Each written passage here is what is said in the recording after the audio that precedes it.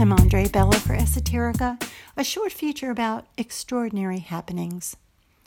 Are they coincidences, divine intervention, or my guardian angel working overtime?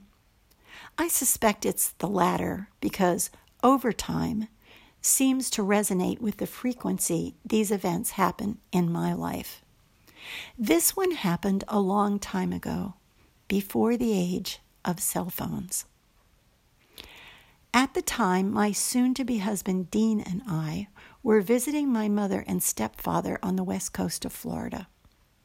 They enjoyed our visits, and we were easy company, sometimes coming in late after they had gone to bed, but always using the hidden house key and tiptoeing quietly through the house so we wouldn't wake them. One evening, we all got into a very hot argument about handguns, me being the only one in opposition to owning a gun only designed to shoot human beings. Of course, I mentioned domestic homicides and gun fatalities related to kids accidentally shooting themselves. During the course of the conversation, I asked my mother if she owned a gun, and she replied, "Of course I do, and I know how to use it. I keep it right next to my bed in case anyone tries to break into my house at night." The following day, Dean and I were on a 3-hour drive to visit my father and stepmother in Central Florida.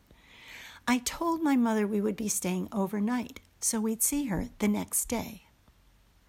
We had a lovely dinner with my father and stepmother. About 10 o'clock, when dinner was over and we were all ready to go to bed, my father announced that the guest room was all made up for me and there was a cot in the garage for Dean. Without even looking at me, Dean turned to my father and said, "Oh, that's okay. We're not staying overnight." You see, even though we'd been living together for 2 years and were about to get married, my father wasn't about to have an unmarried couple sleeping together in his house. And my future husband was not about to be sent to the garage. It was about 10:30 by the time we got on the road for our 3-hour drive back to my mother's house. Sitting through the seemingly endless miles of nighttime travel, I suddenly said to Dean, "We're walking into the perfect gun accident. My mother thinks we're not coming back tonight. So if she hears someone walking through her house, she'll think we're breaking into it, and she might shoot us." "You're right, we've got to call her right away," he said, exiting the highway in search of the nearest payphone. My mother always went to bed early, so we were afraid she might not hear the phone, but we kept trying until she answered, because we'd decided that if we couldn't reach her, we were headed for the nearest motel. After all these years, this makes a funny family story.